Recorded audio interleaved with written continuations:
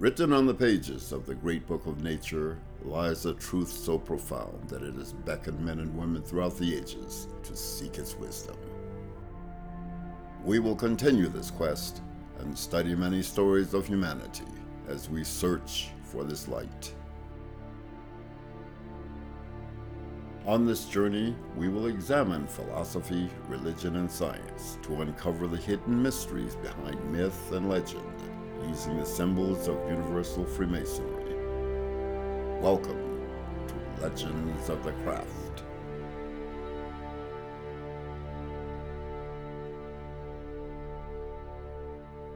Welcome back to Legends of the Craft. I'm back with Brother Matthias after a little summer break. Wonderful to be back. And today we're talking about Freemasonry and the military. We have two very special guests with us today. Brother Byron Gorell, a retired captain in the Army who served in the Cold War theater, and Brother Isaac Levy, a specialist in the Army Corps of Engineers who served in Afghanistan.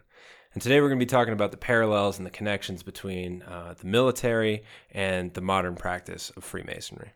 So welcome, Brother Byron and Isaac. So it'd be great if you guys could sort of introduce where you served and in what capacity you served the U.S. military. So for myself, this is Brother Byron. I looked at the military as kind of a calling, really, for me, because I grew up as a military brat. My father was an officer as well. And then when I got into my college years, I enlisted in the Army, was enlisted for a little while, and then got into ROTC, and then transferred to West Point, where I got my degree and my commission back in 1985.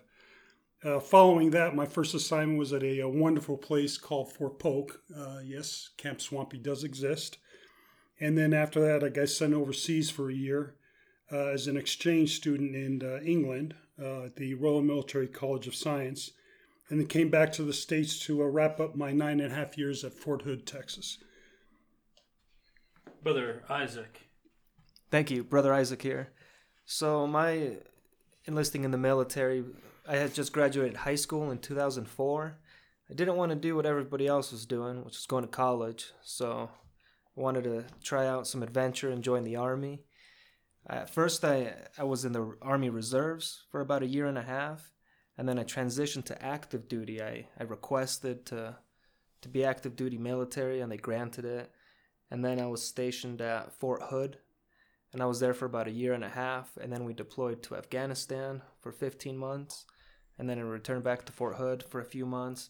At that point, my contract of active duty ended, which I returned back to Denver, Colorado for about another 15 months in the reserves, and that was the extent of my military duty. So I have a question, Brother Byron, Brother Isaac. Your service in the U.S. Army, to what extent did that influence your decision to become a Freemason?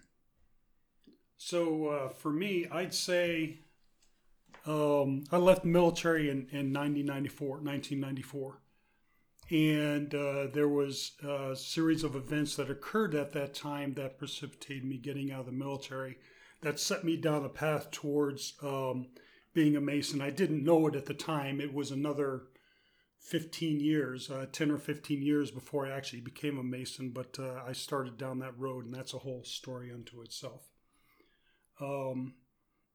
To kind of sum it up, I basically had a crisis. And I ended up being medically discharged from the military. And because of that crisis, I became more spiritually connected, aware, however you want to term that, and started exploring things that I had never looked into before that led me down that path that eventually led to being a Mason. So what appealed to me about Freemasonry was basically that it was an army, but that actually, talk the talk and walk the walk. And what I mean by that is that during my service in the military, I became a bit disillusioned and jaded because, they would instill these things like honor and duty and integrity and all that. But from my experience was that there was several sergeants and officers that would do drugs and, beat their wives and drink and drive and do all these things. And basically they didn't live up to the values that they were supposed to uphold. So I was a bit disillusioned with that. And once I got out, it was actually a friend of mine that introduced me to Freemasonry.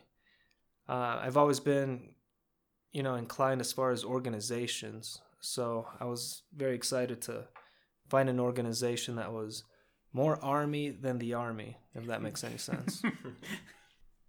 So, Brother Isaac, I find it interesting. I find your story very interesting because there are some similarities between your story and what I experienced. Not the drug part or the wife beating, but the fact that some people in very senior positions would use those positions to personal advantage, and that caused a kind of an internal clash for me.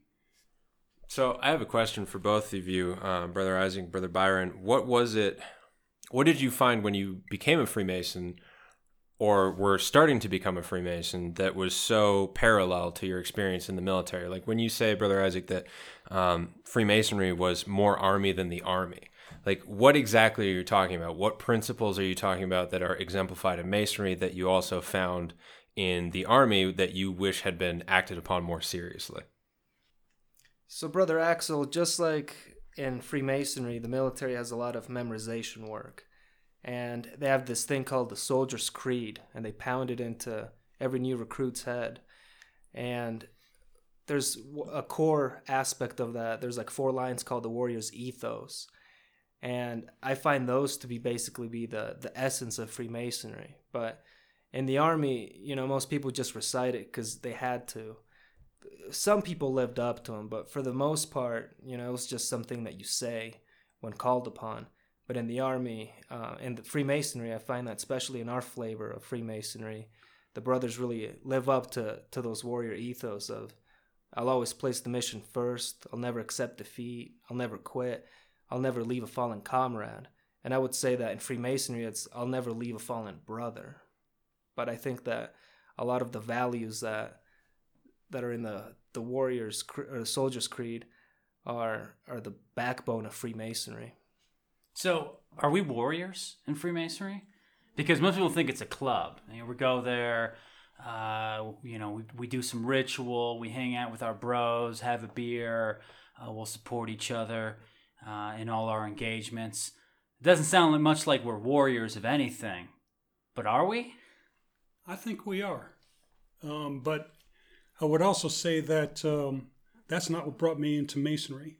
I knew very little about Masonry when I was first introduced to it back in 2012. What brought me to Masonry was the Kybalion, actually. And I wanted to find an organization that was practicing the precepts of the Kybalion today that existed. And that led to an internet search that led me to Co-Masonry. Much to my delight, if you will, I did find a lot of parallels between what Masonry practices and the military. It's all about being a part of something bigger than yourself. It's about service.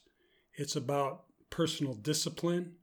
The movements we execute in Lodge are very precise in nature, which, again, there's a parallel there with the military. And it's a visible, for me, it's a visible demonstration of the kind of discipline you need to exhibit both in the military and as a Mason. I would almost even say that Freemasonry is the higher mysteries and the military are the lower mysteries in some way. And that in Freemasonry, you know why you're doing these movements, or at least you can speculate on their meaning. But in the Army, you salute, and that's just how it is, or you stand at attention at a specific position, and that's how it is. But in Freemasonry, I would say that there's some added symbolism as far as your body being an emblem of your mind and the rectitude being a symbol of your actions. I don't think they get that deep in the military as far as explaining some things like that. I guess in a little way, I might disagree with that, Brother Isaac, because I think a lot of what we do in the military is very symbolic in nature. For example, when you salute somebody, you're not saluting the person, you're saluting the office. When you carry the flag, that's a very obvious symbol in a parade, and you give honors to the flag and to our country. All of that is very, very symbolic. It's when personalities get involved that kind of breaks down. And I unfortunately saw that with some individuals during my stint in the military. It's interesting listening to both of you talk because I see a parallel between what's happening in Freemasonry and what's happening in the U.S. military, perhaps other militaries in the world. But, Mailcraft Masonry has essentially over the last 100 years slowly begun to deteriorate. Its standards have been loosened. A certain symbology has been removed. The honor that people believed existed during World War I and World War II and so on is not the same that I hear people talking about today. Now, I wasn't in the military, but my wife's grandfather served with Patton in World War II, and just listening to his stories and how it was, and then listening to you, Brother Brian, you're basically in the 80s and 90s, and then you, Brother Isaac, who is essentially in the last 10 years, 15 years, it seems like things have changed, that it's almost a little more watered down, and it's not the same. So is there a parallel between the military sort of loosening its standards and Masonry in general loosening its standards and becoming more watered down? What do you guys think? Well, funny you mentioned that, because you always hear war stories, or at least these horror stories of drill sergeants, taking their unruly recruits, to the latrine late at night, roughing them up a little bit, or quote unquote back in the day where drill sergeants could punch you in the gut, or kind of give you a slight headbutt during basic training or boot camp. You really don't see that anymore. And if there's reports of that, people are going to get in trouble. But other than that, I would say that, at least during the mid 2000s, 2003, 4, and 5, when the war in Iraq and Afghanistan was kind of revving up, they lowered the standards for new recruits, and they issued what's called a waiver. So medical impairments or criminal records that would normally bar somebody from enlisting, those are overlooked or waived. So that was kind of a bit of a watering down of the gene pool, in a sense that a lot of these soldiers that normally wouldn't be soldiers were now soldiers. That's really interesting, Brother Isaac, because there's a definite parallel to how, at least in my opinion, how the degradation of mainstream Masonry came about. And it's actually very similar that, after World War II, you had a lot of people coming back who had known Masons when they had served in France or various places during World War II that otherwise would not have become Masons, joining Masonry because they wanted to hang out with their buddies. They wanted to be around their friends. They wanted to continue the camaraderie that they had found overseas. But it's at that point that, just like you get a lot of people in the military now who wouldn't otherwise be in the military and who might not have met the standards, back then you're getting a lot of new people that probably weren't interested in symbolism and Masonic history and legend as much as maybe the people that came before them. And this massive influx of numbers seems to have watered down the actual practice of Mailcraft Masonry. So, Brother Isaac, I found your description of the Army you experienced very, very interesting, because it's significantly different from the Army that I experienced. The Army I was in was a peacetime Army, but it was also a Cold War type Army. The type of tactics we practiced were heavy unit tactics, tanks, planes, armored personnel carriers, things like that. And training was king. Everything we did was oriented around training and making sure that we were ready to fight a Soviet enemy. So when you introduce the fact of a shooting war, things change. And again, I've never actually experienced that. There was like Panama while I was in, but that was nothing like Afghanistan or what's going on in Iran and the like. But I'd be interested in hearing your thoughts on how going into an active war kind of changed the military from what it was during the Cold War. Really, I think the biggest factor was just needing bodies, putting boots on the ground. And I think that as soldiers become wounded or killed, they need to replace them, and they need to replace them rapidly.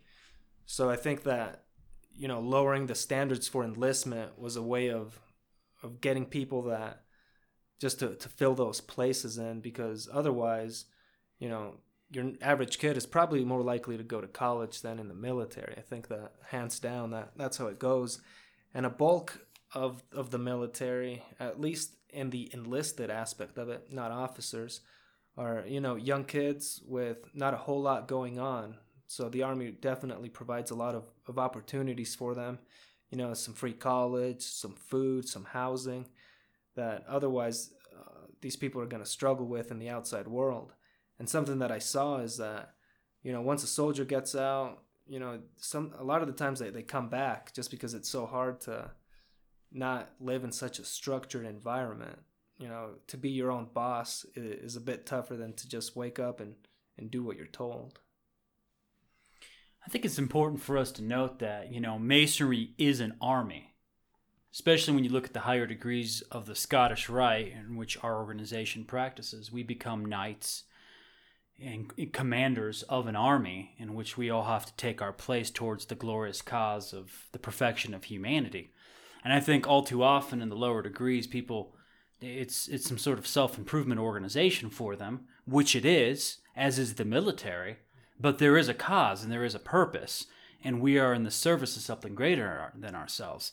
And the three parallels that I'm hearing, Brother Isaac and Brother Byron, that you're discussing here is discipline, brotherhood, and, call it drill or memorization. But these are three components you find in Freemasonry.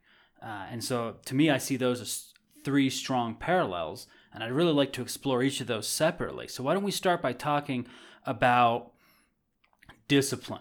Why is discipline so important in the military and in Freemasonry? So, Brother Matthias, I want to return to something that Brother Byron said, that when he was in, that the discipline was more strongly enforced. Is that correct? That's my impression. That's your impression? So it's interesting that in an era where there was not necessarily a hot war, but a very clearly laid out threat or enemy in the form of the Soviets, that the discipline and the training was so hardcore. Whereas in Brother Isaac's era, when there was kind of a more nebulous, vague, we're fighting the global war on terror, but who really are these people? We don't really know what's going on. That the standards become more lax and the discipline is more lax. But it seems that when there's a very clear threat, an objective, then there's a reason for people to train and to maintain discipline. And so I would say one of the main differences that I noticed between our order and Mailcraft orders is that Mailcraft orders don't have a clear objective. They don't have a clear enemy.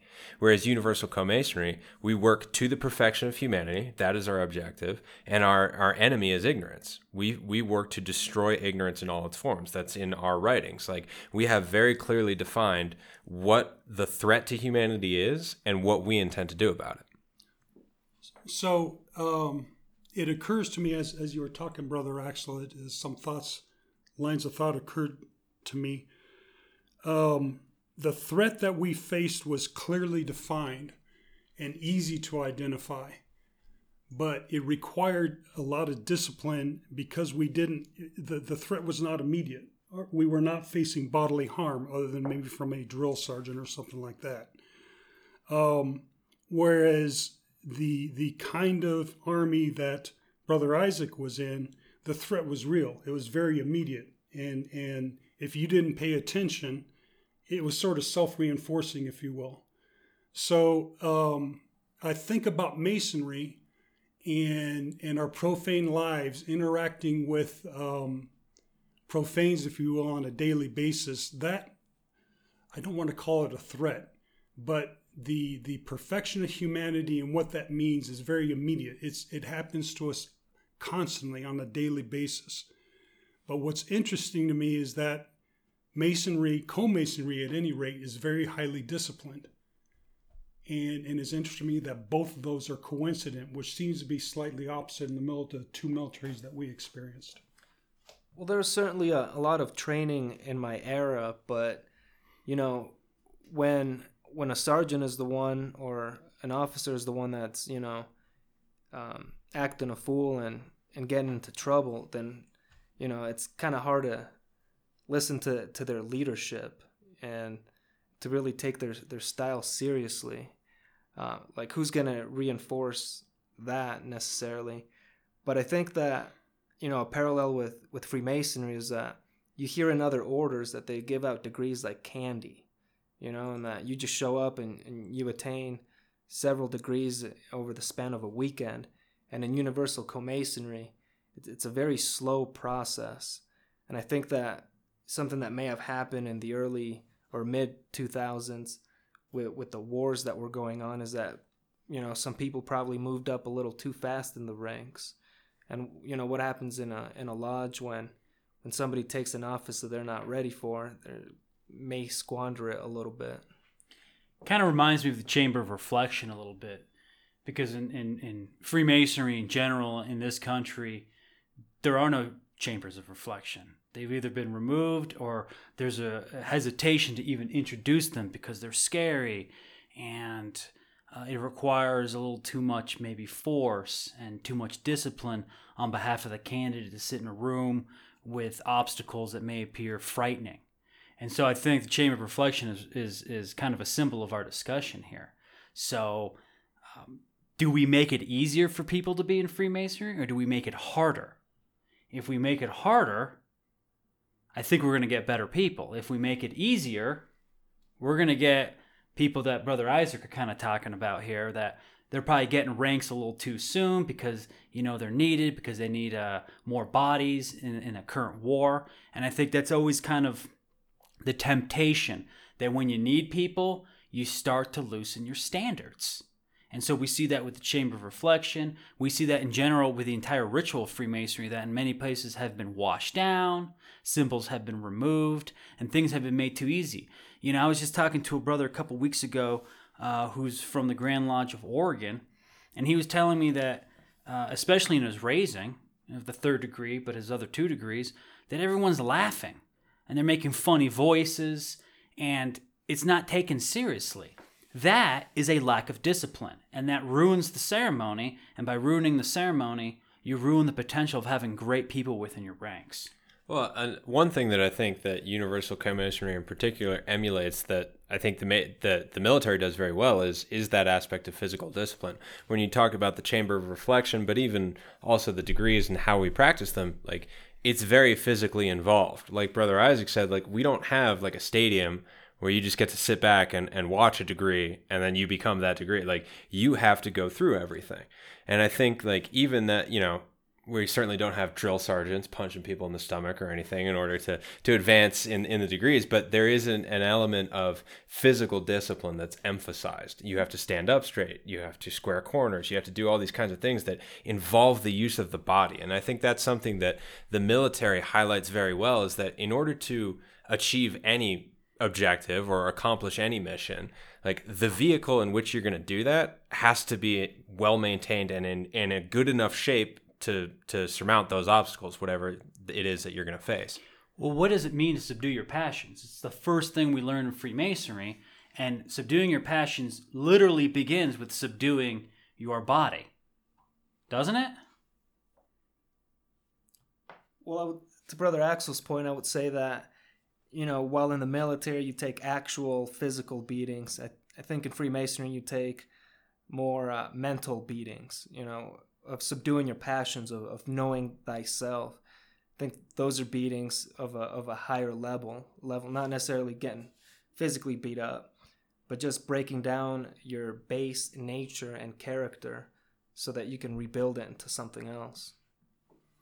I would agree. The thinking back on my time at the academy, when you first got there, the discipline was very, very harsh and very well defined. We were only allowed 5 different responses to whatever was said to us. Later on in the year, it loosened up. What were those responses, just out of curiosity? Let's see if I can remember. Yes, sir. No, sir. I do not know, sir. I'll find out, sir. And I can't remember the fifth one. And I'm probably getting Those four are good enough. Right. But I have to think a little bit about the military, where this happens to. But I've discovered with Universal Co-Masonry that it tends to become self-regulating, and if you do it, dare I say, do it right. And what I mean by that is that you won't be able to go to the higher degrees because your profane life is reflected in what happens in your Masonic life, and the road becomes harder as you go. And in that manner, if you're not prepared to go on to a higher degree, then that'll also show up in your profane life. And that's what I mean by being self-regulated. Well, I mean, to that point, Brother Byron, I mean, we're not allowed to go to the bathroom in the middle of the meeting. We're not allowed to talk to anybody unless it's part of the ritual lines. We have to sit like a statue. I mean, all these things are difficult, right? But it's part of the discipline that we have. And, sitting there for 3 hours without a glass of water, we don't have our cell phones. I've heard that in other lodges. People are on their phones, texting each other and all that. We have to sit there and actually pay attention. And when you watch soldiers doing drill and other things, it's the same thing. So I think it begins with this idea of you must have empire over your own body. And then that, I think, as you said, Brother Isaac, before, as you develop your body, you develop your mind, because one is the emblem of the other. Didn't you say something like that? As far as the body being an emblem of the mind and the feet being an emblem of the rectitude of one's actions, absolutely. So it's also interesting to me that you start off with very basic things in the military and in co-masonry. Those basic things you do, which we identify as being disciplined, the way we move, what we say, what we don't say, how we sit, and the like. But after a while, those things become automatic, and you tend to go beyond them. And the same is true in the military. Once you have the basics down, you can go on to the more advanced things to do the things you need to do to defeat the enemy. In the case of the military, it's the Soviets, in my case. Afghanis, in your case. In the case of co-masonry, who's our enemy? Ignorance. Ourselves. So I got a question. Again, I wasn't in the military, so, it's a question of the parallels that exist here. But you were talking about the basics, Brother Byron.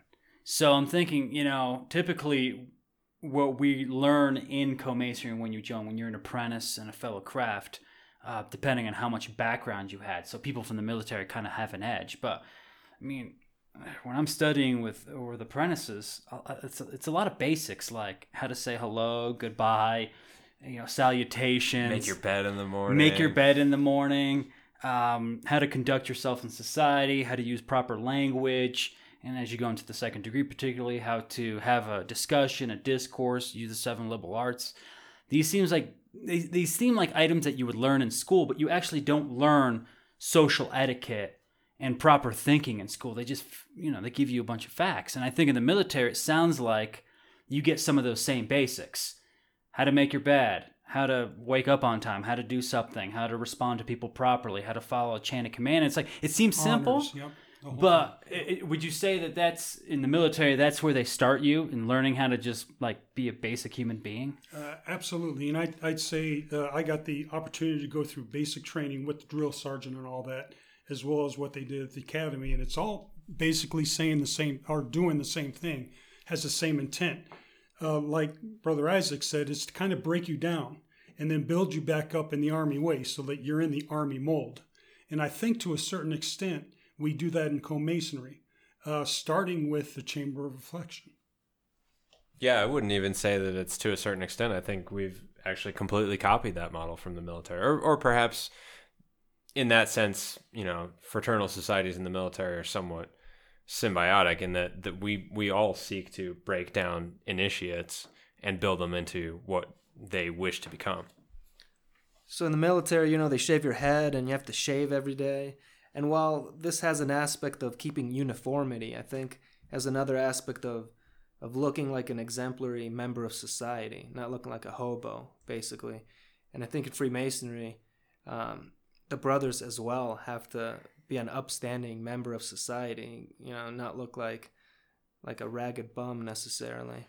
Something interesting with the military and Freemasonry is that, you're a soldier 24/7. Like, just because you get off duty and stuff doesn't mean you can go back to being a civilian, so to speak.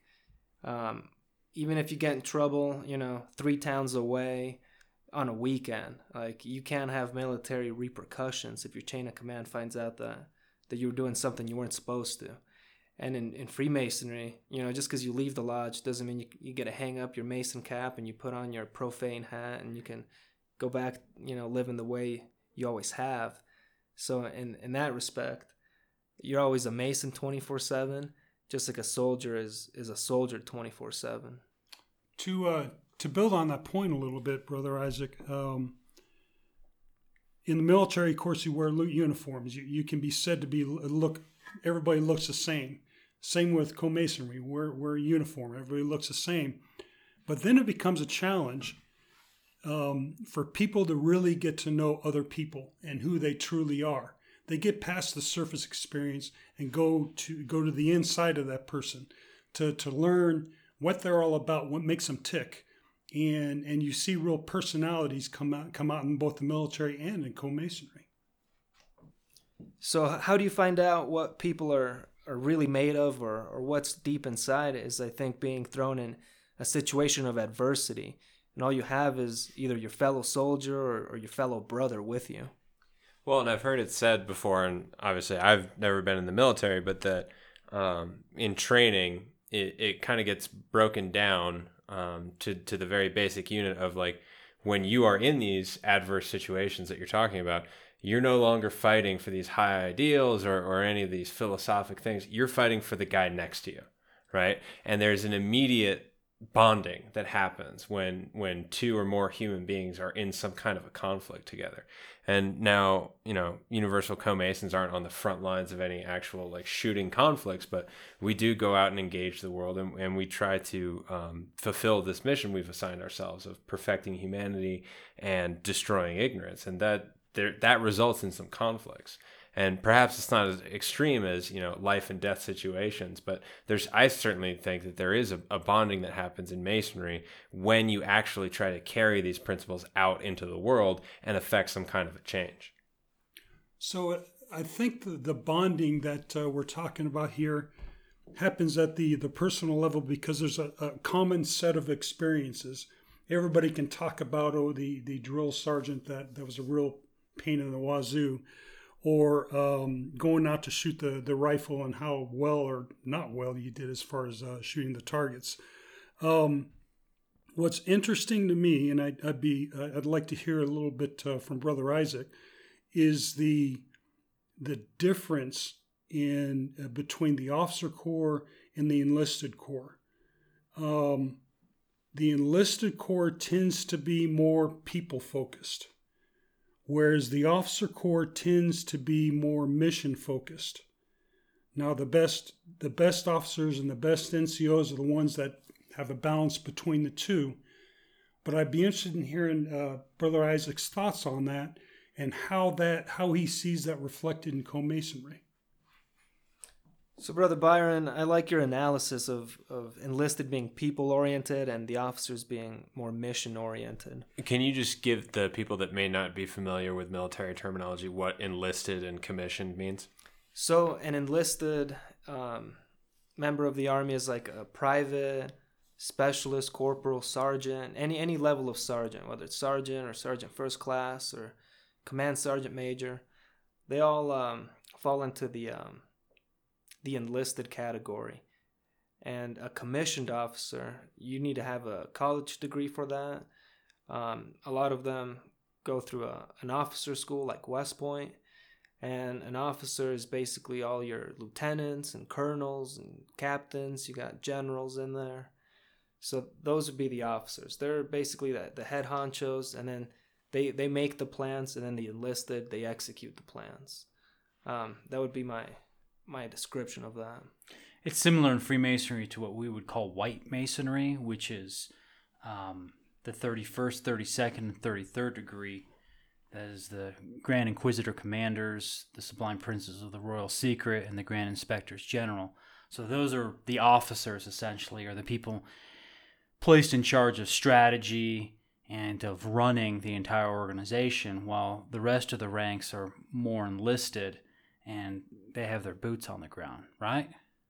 Yeah, I would agree. I mean, there's definitely a differentiation in the responsibilities of the various degrees. Obviously, as you move up in any organization, your responsibilities should increase.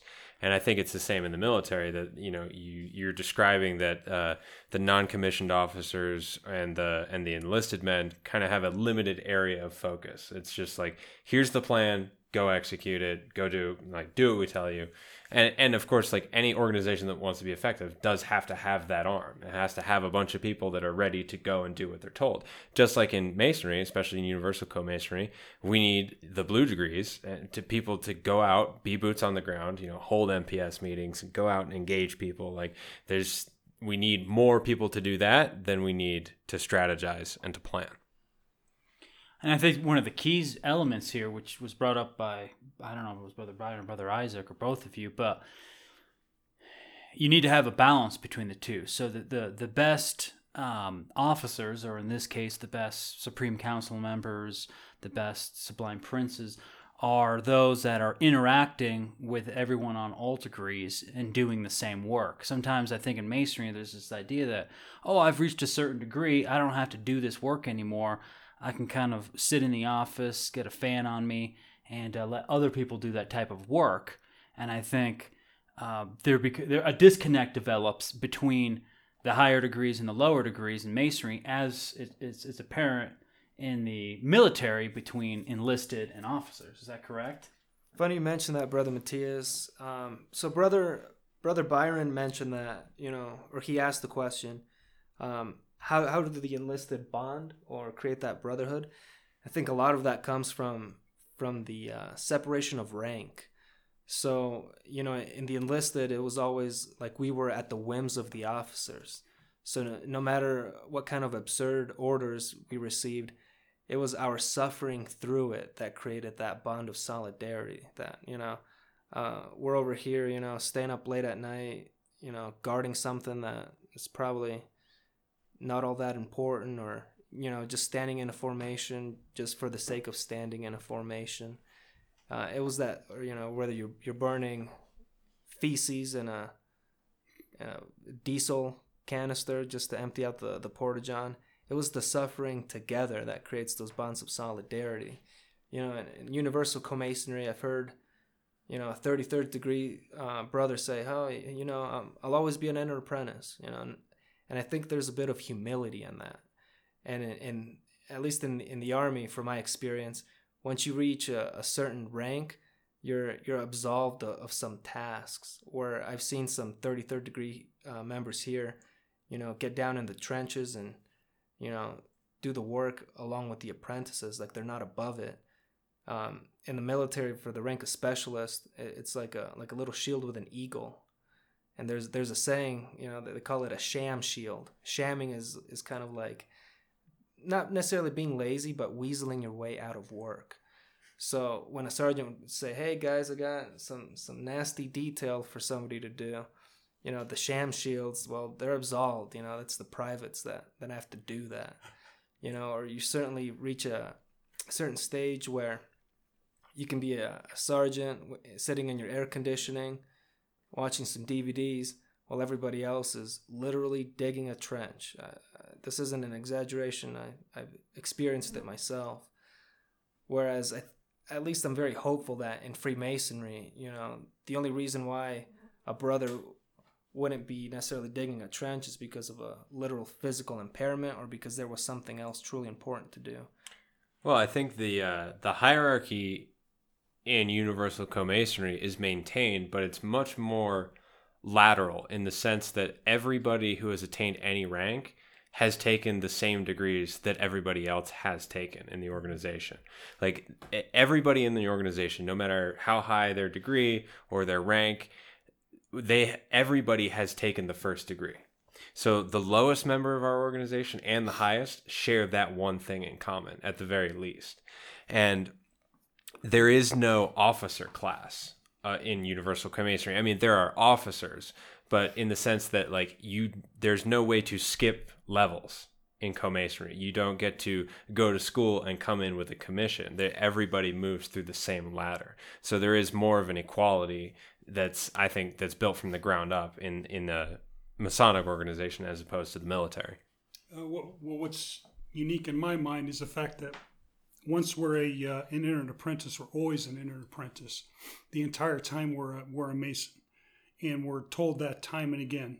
As an entered apprentice, when we move on to the higher degrees, we're reminded of that because there's always something to learn from that degree. Well, another unique aspect of this is that in Co-Masonry, you can't take another degree unless you're already supporting the degrees that you have already.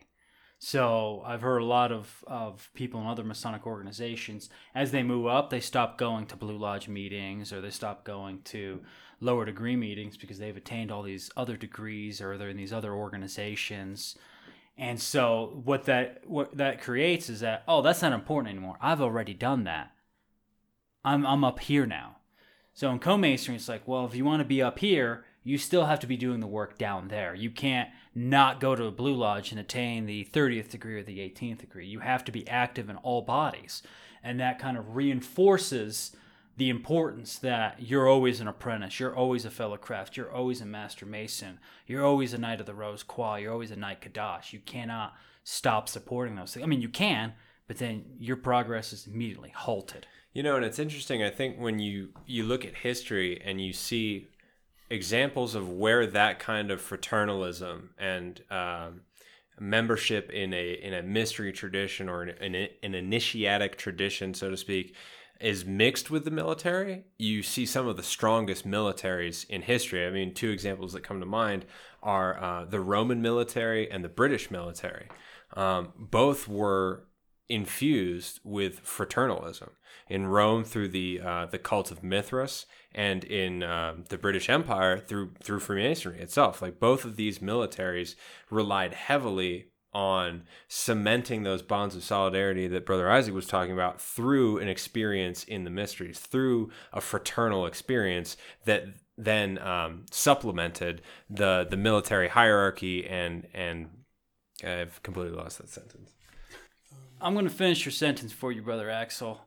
I think where you're going with this is that when you look at the best generals in human history, they all were ones that weren't sitting on the back of the battlefield watching the battle and ordering men to their death. They were literally there. You look at Patton.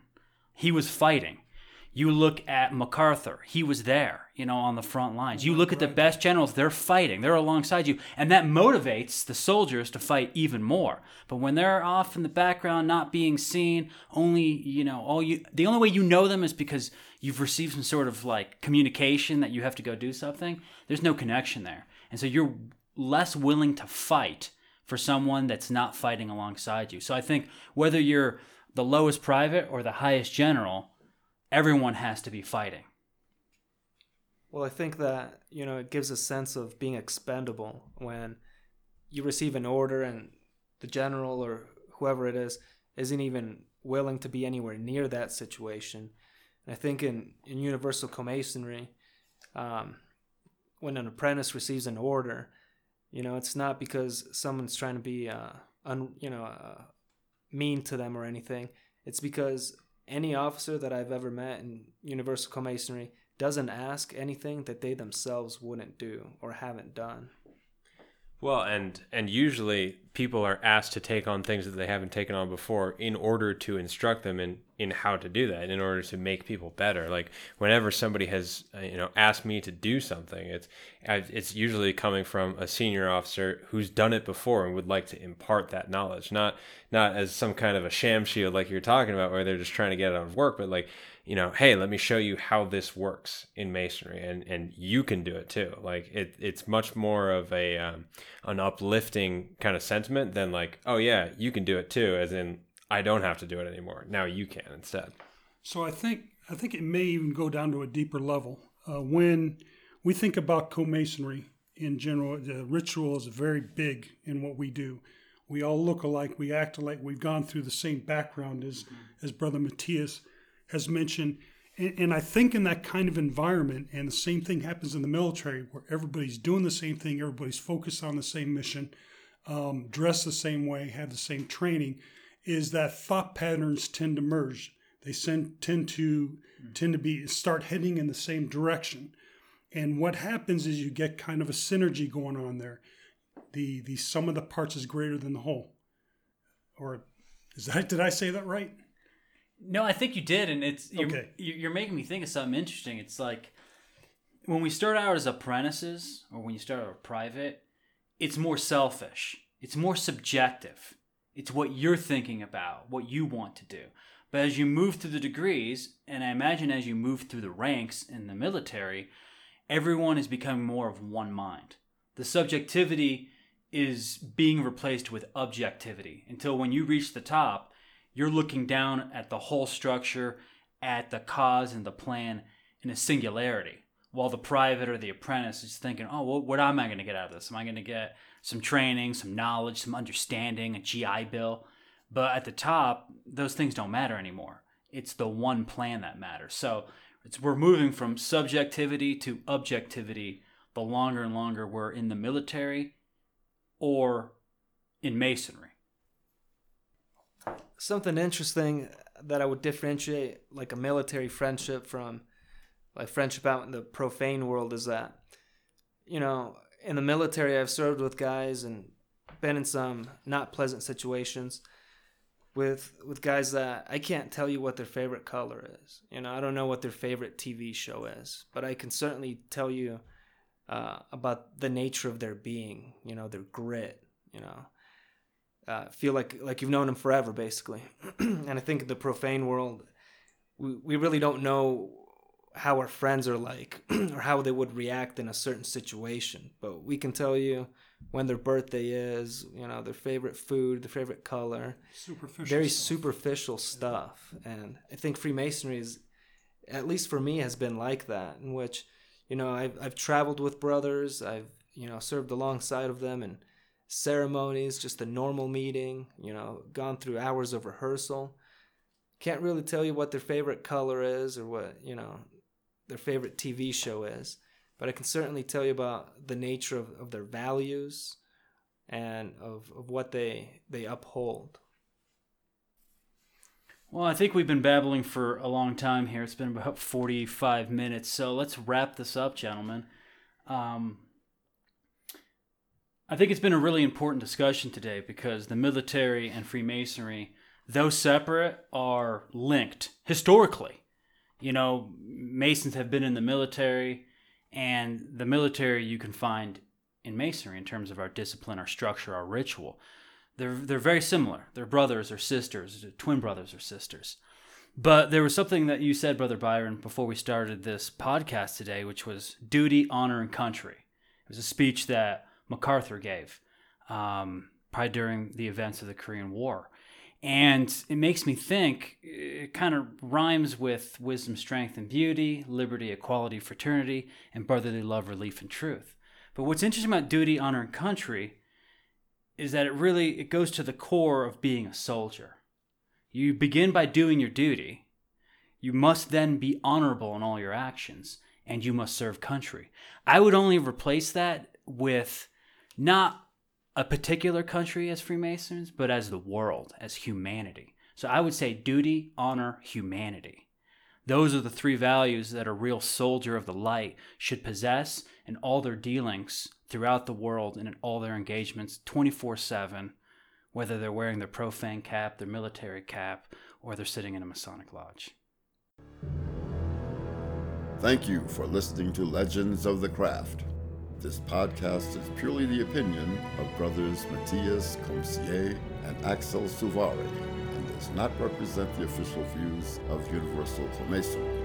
Universal Comasonry is a Masonic order founded on the principles of liberty, equality, and fraternity that admits men and women without distinction of race, religion, or creed.